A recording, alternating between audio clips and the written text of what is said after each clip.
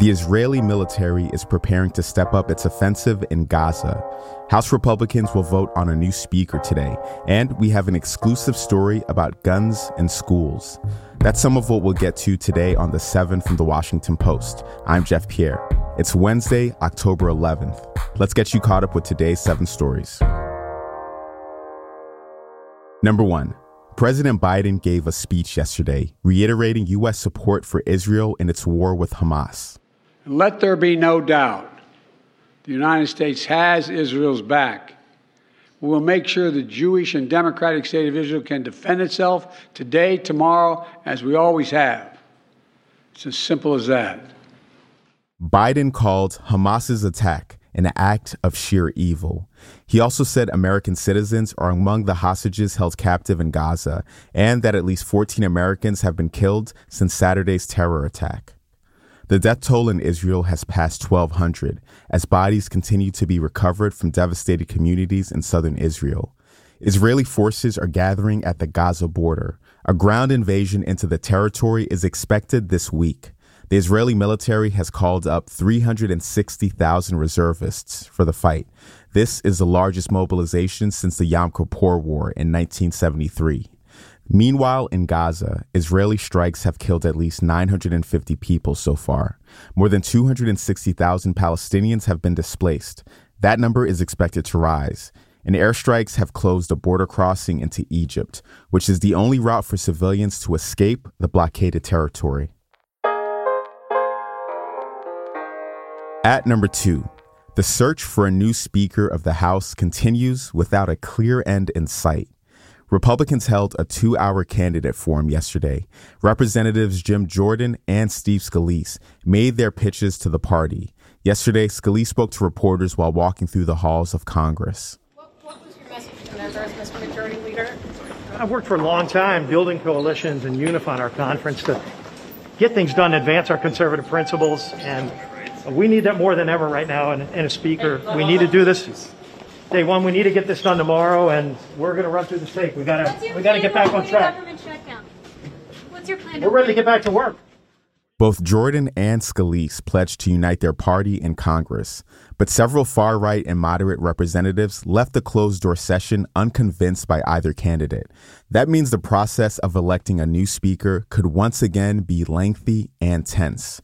Republicans begin voting today, but there's a good chance that neither candidate has enough support to win the 217 votes needed to officially become speaker. Our third story this morning is about George Santos. New charges accuse the Republican representative from New York of identity theft and credit card fraud.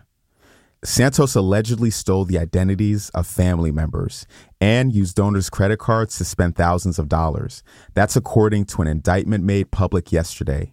5 months ago, Santos was charged with a host of other financial crimes. The freshman congressman now faces 23 counts in total. Despite his legal troubles, he reiterated yesterday that he has no intention to resign from Congress.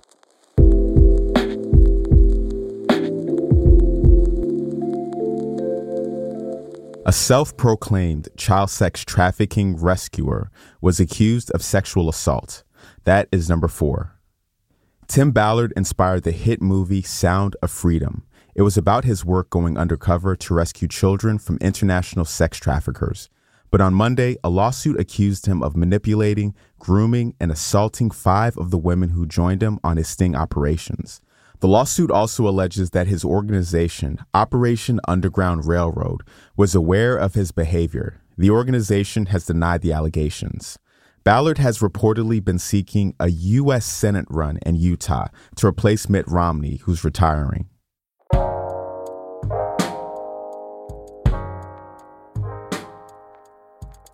Number 5 is an exclusive story to The Washington Post. The number of guns seized in U.S. schools each day is soaring. 1,150 guns were found on K-12 campuses during the last school year. That's more than 6 a day on average. This is according to a Washington Post investigation. The number of gun seizures has spiked since the 2018-2019 school year. It rose alongside an increase in behavioral problems in schools following pandemic shutdowns. And the true number of guns found in schools may be even higher, since not all gun seizures are publicly reported.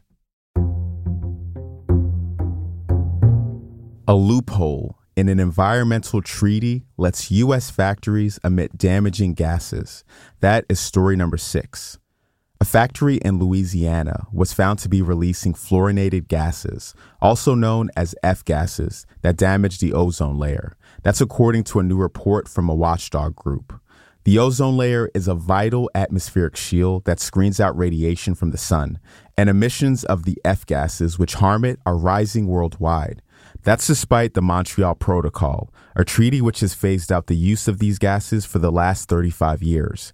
But the watchdog group says a loophole in the treaty means they can still be used to make other chemicals, leading to inadvertent emissions. Number 7 is about a queen. But not just any queen. This queen is a fat bear. Yesterday, Bear 128, who is also known as Grazer, was voted this year's fattest bear. This is, of course, a part of Fat Bear Week. That's the online competition run by Alaska's Katmai National Park and Preserve and Explorer.org. Grazer is known as a protective mother and a gutsy, beautiful blonde. She trounced a much bigger bear, number 32, aka Chunk, in the final. She won over fans with her ferocity. There was even a verb made out of her name. If you're a brown bear, you do not want to get grazered. And she's only the 3rd female bear to win the competition.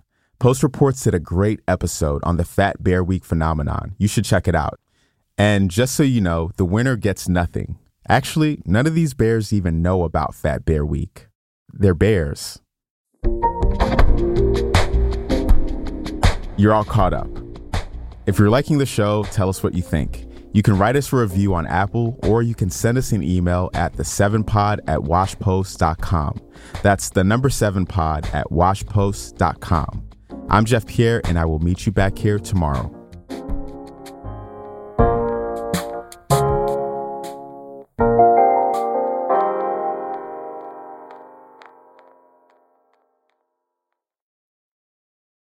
Hey, this is Christina Quinn.